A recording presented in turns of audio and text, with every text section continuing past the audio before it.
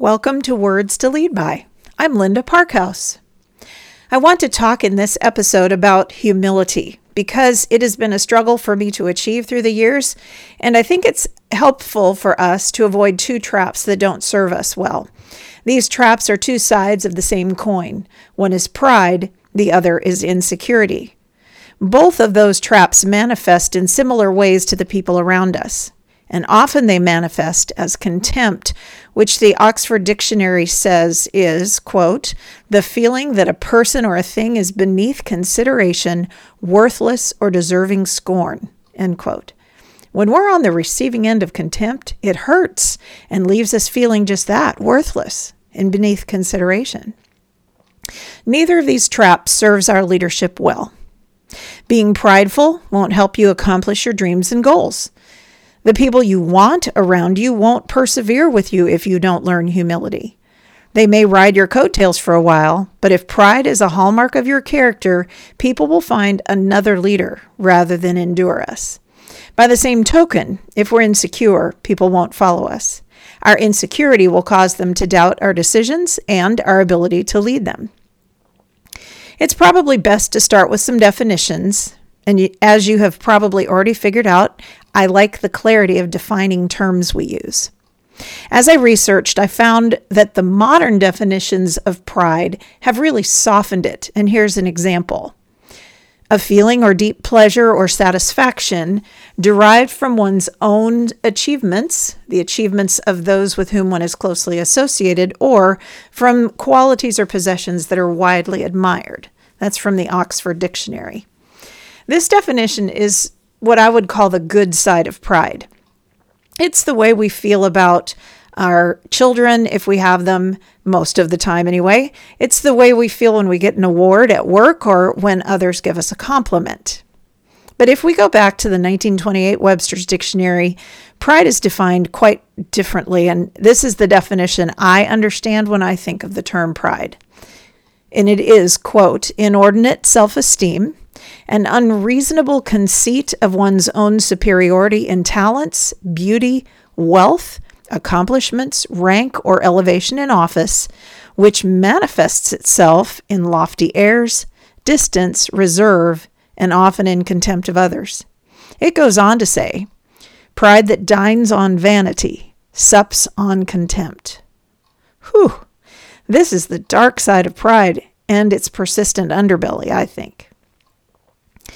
This definition is why I think God tells us in Proverbs 16:18 that pride goes before destruction, a haughty spirit before a fall.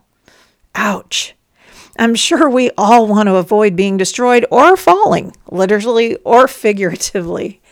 When we think too highly of ourselves, the lofty superiority referred to by Webster, we tend to see others as less capable, less important, less interesting, and less valuable than ourselves.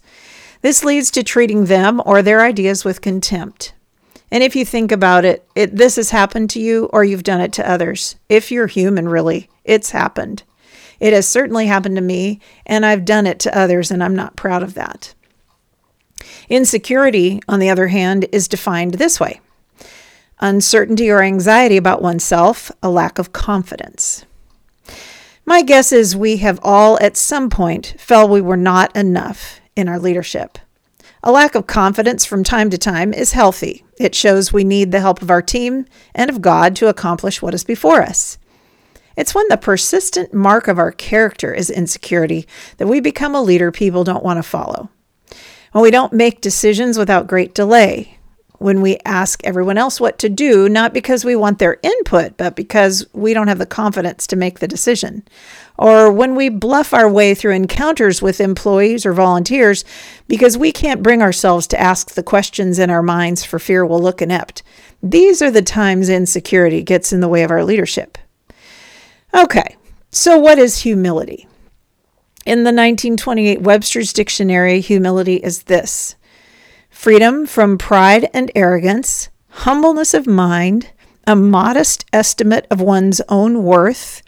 Humility consists in lowliness of mind, a deep sense of one's own unworthiness in the sight of God, and submission to the divine will.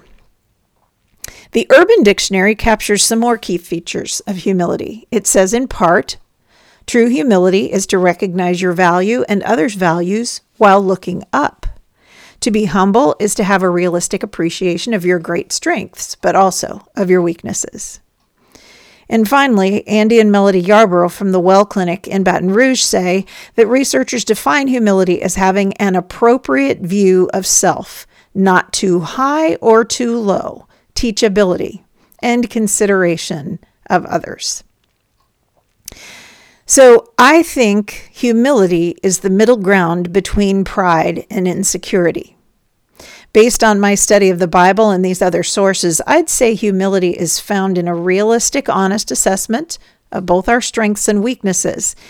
It's seeing ourselves in the context of God, who is other than us, to put our lives and our abilities in healthy perspective. This keeps us from having contempt for others because we know who we are and that we have flaws like everyone around us. If you're anything like me, I moved between pride and insecurity as a leader. In my youth, primarily, I was sure I was God's gift to the world. I had an inflated sense of self-worth until I was on public display, which interestingly, for me, that's when insecurity took over. In later years, the pendulum swung the other way. I spent too much time focusing on my weaknesses and flaws. I treated healthy people with contempt because I assumed they had pride. Well, deep down, I thought acknowledging the talents I had was prideful. And that's probably why I treated people who understood their own talents with contempt. God eventually got through and taught me to accurately review myself through a verse in the Bible, Romans 12:3. This is part of a larger discussion of the dependence we have on one another in God's kingdom. The Apostle Paul is the writer, and he says, God has given me grace to speak a warning about pride. I would ask each of you to be emptied of self-promotion and not create a false image of your importance. Instead, honestly assess your worth by using your God-given faith as the standard of measurement, and then you will see your true value with an appropriate self-esteem. End quote.